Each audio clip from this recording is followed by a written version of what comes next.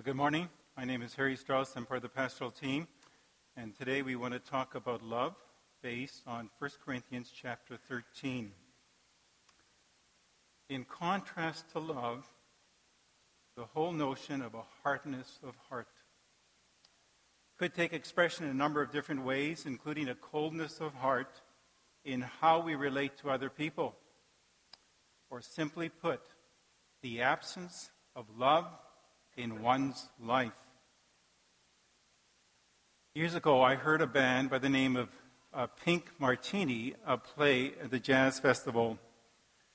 The band is composed of 9 male musicians, fronted primarily by one lead female singer, China Forbes. Outstanding music.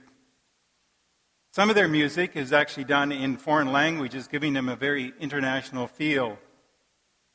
So a couple of weeks ago, I was listening to one of their songs, Just Viadiana Mio Bambino. I butchered the title, I'm sure. A song that is actually done in English, so the title would suggest otherwise. It's a song about love with a connection to 2 countries, Russia and Italy. Reality is that the meaning of the song is somewhat obscure. I downloaded the lyrics only to remain somewhat puzzled by the song. But there's a phrase within it that captured my attention, and it is this: the Kremlin of your heart, which could connect with the Russian connection with the song, but could also perhaps be interpreted to mean the coldness or the harshness of one's heart. In other words, the absence of love in a person's heart. For me, it was a helpful metaphor in describing what I, and maybe some of you as well, sometimes are like. We aren't always loving. We are not always patient, are we? We're not always kind. We're not always attuned to honoring other people. And sometimes, quite frankly, I get ticked off. I get angry at people or circumstances. Truth be known, my heart can sometimes be crusty and hard, or in other words, there is this, if I'm interpreting the song right, the Kremlin, the coldness, the crustiness of my own heart.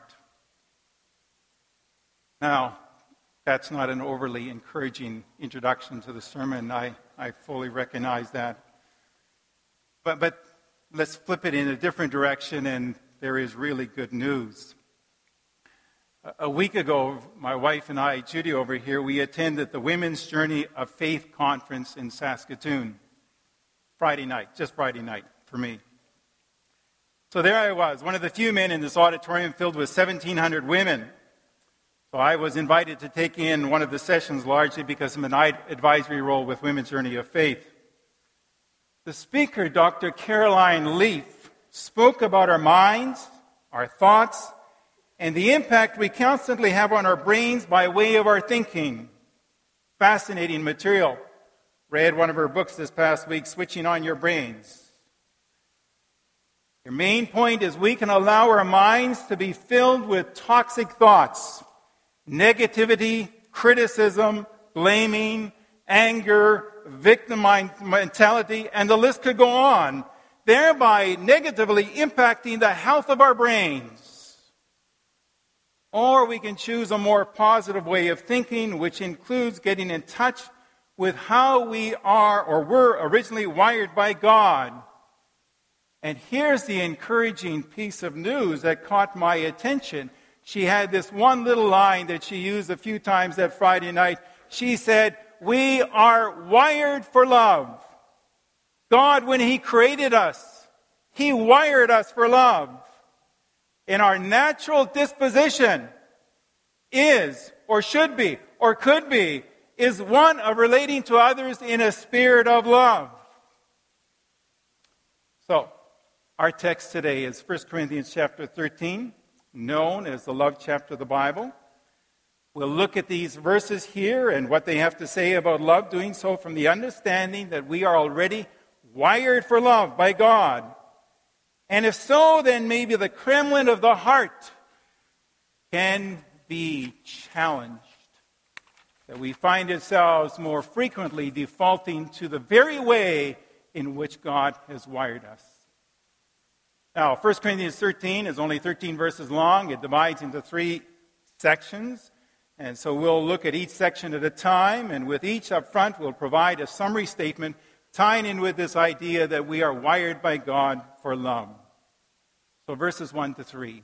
We'll read first verse as verse number 1.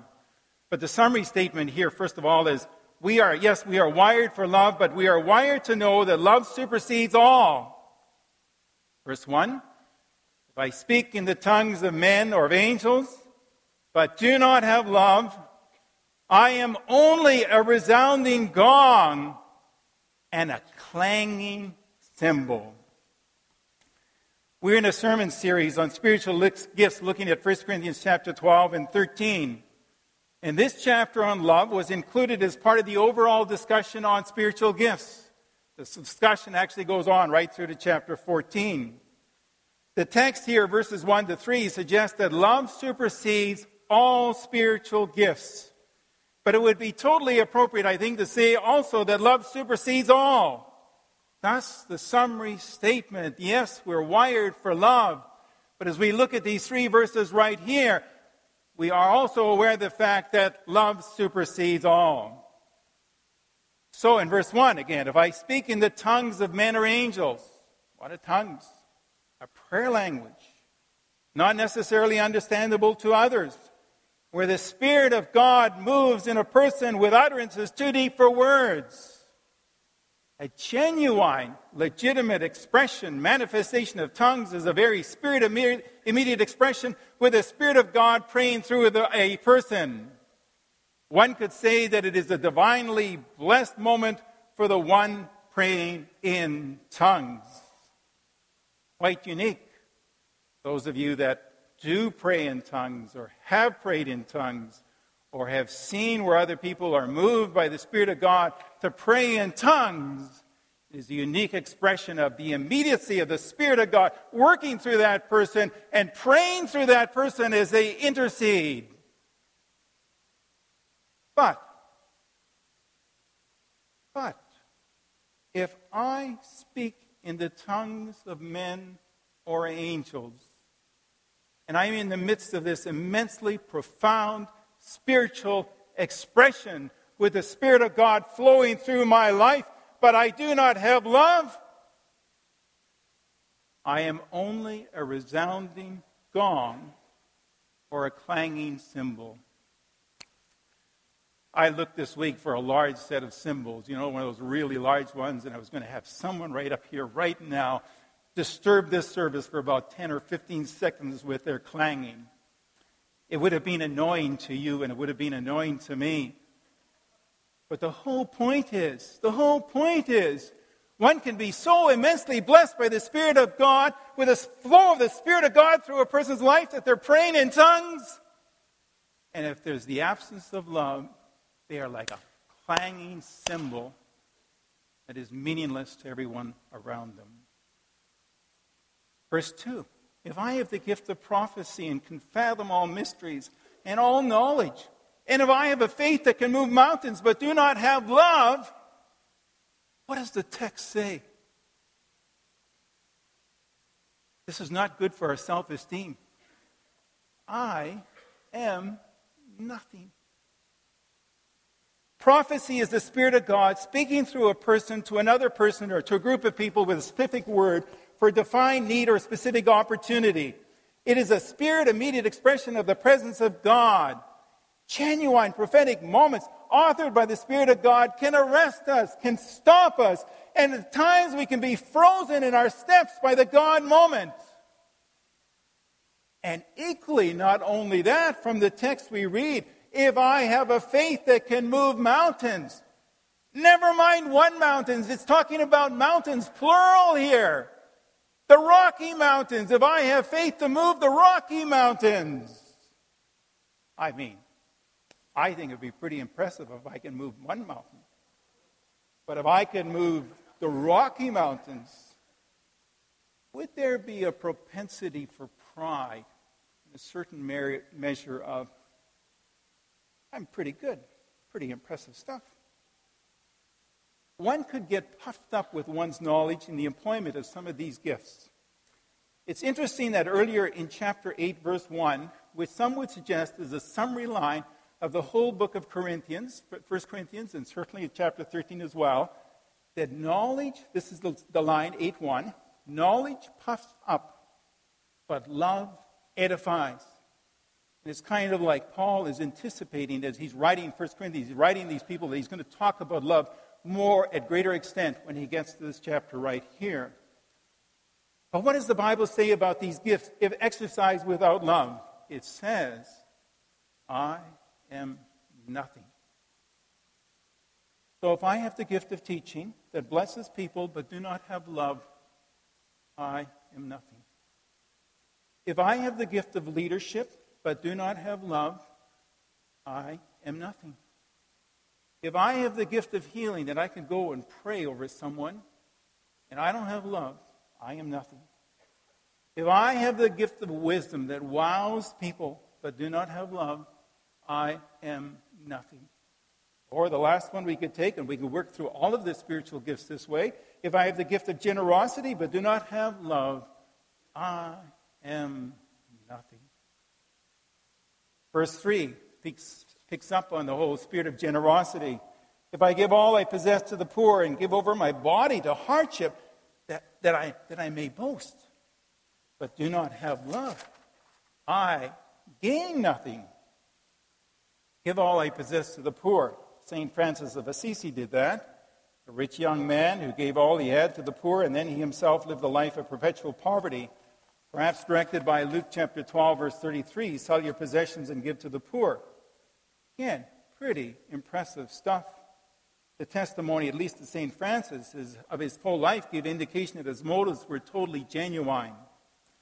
But if giving to the cause of helping the poor is done to create a platform for boasting, as the text would suggest here, then the act of giving is worthless.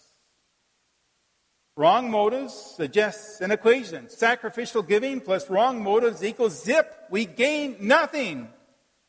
And to get one's name on a plaque on the side of a building because of the giving to the cause of the poor is totally appropriate if the motive is done right. But if the motive is done with the wrong, if the wrong motive is there in order for recognition, then the text says, I gain nothing. I don't want to be a noisy, clanging cymbal.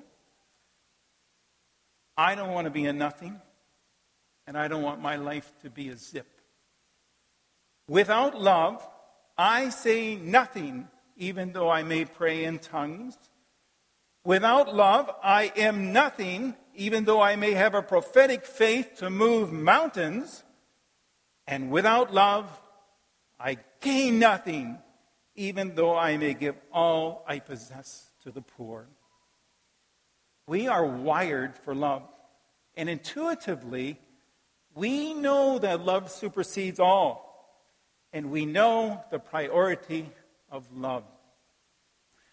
It's interesting, I read the official biography of Warren Buffett going back a number of years ago. And I have a quote, if you were to look at the sermon notes that are online or sermon notes at the counter there for a small group study questions, I have provided a quote from that very book. So here's one of the richest men in the world coming to the realization in the midst of all the money he owns, love is all important.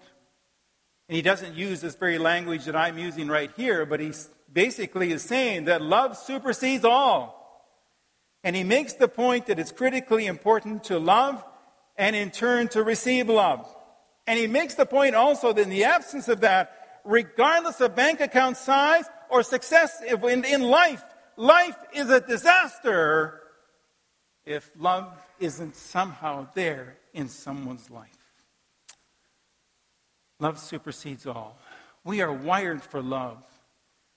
And love supersedes all. Intuitively, we know that. 1 Corinthians 13 isn't saying something new to us. We already know this.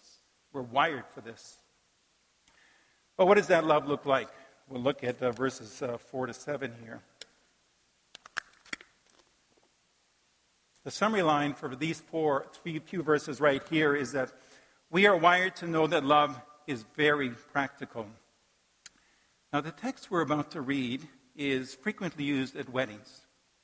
Wedding services provide some of the most emotion-filled, happy moments known to humanity. So the bride is coming down the aisle, and she might be crying. And if she's crying, then the mother is crying. And then, because she's crying and the mother's crying, then the father loses it up here. And emotion is all over the place. And in that service, then, we have the reading of 1 Corinthians 13, verses 4 to 7, the verses that we'll read here in a moment. The interesting observation is this is a text with 15 verbs, all having to do with practical expressions of love. This is not a text that talks at all about emotions or feelings. It is a text that is so down to earth, a rubber hits the road type of passage, filled with all kinds of practical expressions on what love looks like. So let's read it. Love is patient. Love is kind. It does not envy. It does not boast. It is not proud. It certainly does not dishonor others. It is not self-seeking. It is not easily angered. Keeps no record of wrongs. Love does not delight in evil, but rejoices with the truth. It always protects, always trusts, always hopes, and always perseveres. We are wired for love, including the knowledge, intuitively, that love ultimately is very practical in nature. We're not going to look at all 15 verbs, but we'll identify some of them and make a few comments about them. The very first one is love is patient. Can you get more practical than that? Love is patient. As part of this, I looked up statements from Hollywood and some of the best movies that have shown over the last 40 or 50 years about their love statements. And if humanity is wired for love, maybe there might be some gems of wisdom there as well. And I looked at about 3 or 4 listings about love, and as you can imagine, there were some quotes that were, well, just simply said, quite sappy. There were some that were also quite wacky, but there were some that were really good and even honest as they're wrestling with this idea of what does love mean. So even on this one here, on patience. So here's Marilyn Monroe. So many of you would recognize the name. Some of you would not recognize the name, but she was a famous actress, died at age 36 in the early 1960s. And a very troubled life in many different ways, but she reflects something about what she's looking for in love. And in a sense, she defines love by what she's looking for related to this whole matter of patience. She says, I'm selfish, impatient, and a little insecure. I make mistakes, I'm out of control, and at times hard to handle. But if you can't handle me at my worst, then you sure don't deserve me at my best. So she's asking for others to love her with patience.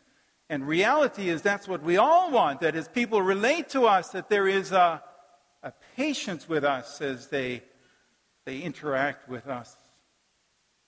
Love is kind. Be kind, for everyone you know is facing or will soon be facing a great battle. Interesting, a number of years ago I read this book about preaching, and this preacher was talking in this chapter about some of the therapeutic value about preaching and care that can come through the ministry of preaching. But his comment was, on any given Sunday, when you stand up in front of a group of people, over 50% of those people are in some great battle. And it will vary in terms of the intensity. And the number will vary depending on which congregation that you're in. But as we look over this congregation here, it may well be that well over 50% of you are in some significant burden or challenge or issue or health matter or financial matter that you're dealing with. Be kind. Be kind. All kinds of issues that people are dealing with, which calls for, because God has wired us for love, and at the same time intuitively to know that there needs to be the spirit of kindness. Love does not envy. Love does not dishonor others. In a marriage relationship, there needs to be an honoring, ongoing, when a husband and wife are together or in a public setting. It is unsettling when a spouse takes a shot at the other spouse, especially publicly, thereby dishonoring one another, and the inappropriateness of that. Love does not dishonor others, certainly not one's spouse. Love is not self-seeking. Here's a quote from The Notebook. Those of you who watched the movie The Notebook. This is not sappy, but it could kind of get there a little bit. The best love is the kind that awakens the soul, that makes us reach for more, that plants the fire in our hearts and brings peace to our mind. That's what I hope to give you forever. We did watch the movie, and I can't remember exactly who might have said that, but here, the person who said this is not just seeking for his or her own well-being, but the well-being of the person they love. That this is what I hope to give you forever. Love is not easily angered. Love keeps no record of wrongs.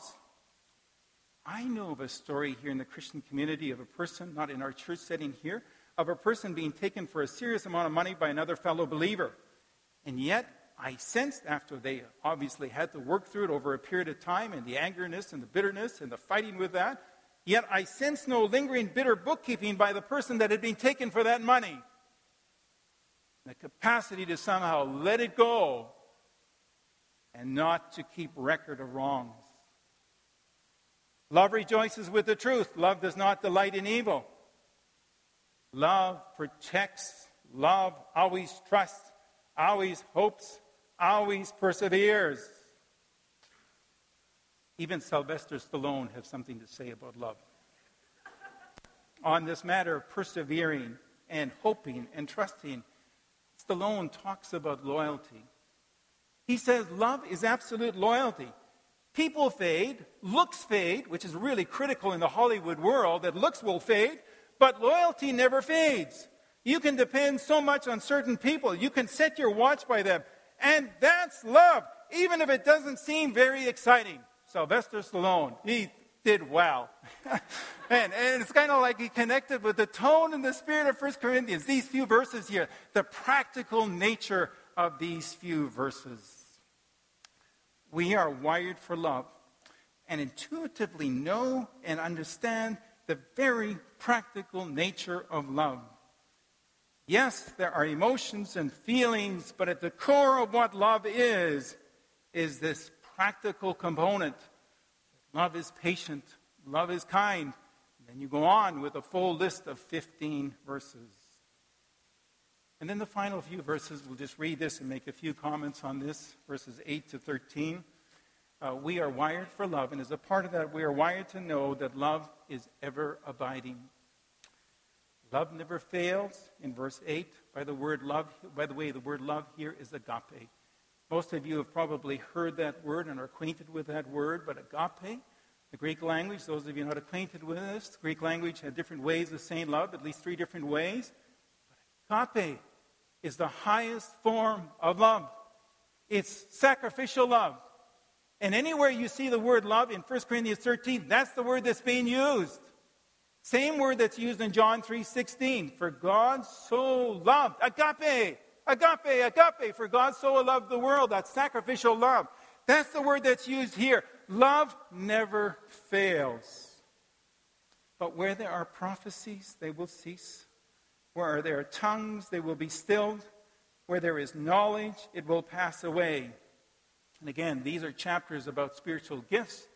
And this passage is actually moving in the direction of, these few verses, we'll pick it up here, where we were moving in the direction of eternity, moving in the direction of heaven, where we will see Christ face to face. And so the comment is being made here, prophecies will cease. We won't need prophecy as a gift in heaven. We won't need tongues in heaven. Or where there is knowledge, it will pass away. we would assume that there's knowledge in heaven, but I wonder if what it's talking about here, this whole passage, and even as we go into 1 Corinthians 14, talks about the priority of prophecy. And our charismatic friends would probably interpret this line right here as a word of knowledge, a prophetic word of knowledge. Those prophetic word of knowledge, just like prophecies will cease, they will also pass away. For we know in part and we prophesy in part. But when completeness comes, what is in part disappears. When I was a child, I talked like a child, I thought like a child, I reasoned like a child. When I became a man, I put away the ways of childhood behind me. For now we see only a reflection as in a mirror. Then we shall see face to face. Now I know in part, then I shall know fully, even as I am fully known. And now these three remain: faith, hope, and love. But the greatest of these is love. Love will always be with us now and ongoing. The fruit of agape love will never cease. Prophecies will cease. Tongues will be stilled. Prophetic words of knowledge will no longer be needed. But love will remain. So now, as we move to conclusion, when I heard Dr. Caroline Leaf at the Women's Journey of Faith Conference say that we're wired for love, I was immediately encouraged, because intuitively I am in sync. I should be in sync with the thought of 1 Corinthians 13. There's something about how we are created that will always pull us that way, and that we will know that love supersedes all. And we know that love is very practical, and we know that love abides and abides. But one additional thought that Dr. Leaf suggested was this: we have the option to choose.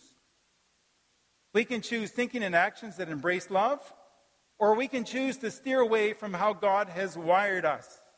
Just because we're wired for love does not mean that there is an automatic and appropriate response in terms of how we love people. So the question as we go into the time of response is, what is our choosing inclination? As we go into the week and we interact with people, what will we choose? It could be a coldness, It could be an indifference, It could literally be this Kremlin of the heart. Or it can be love. And we make the choice.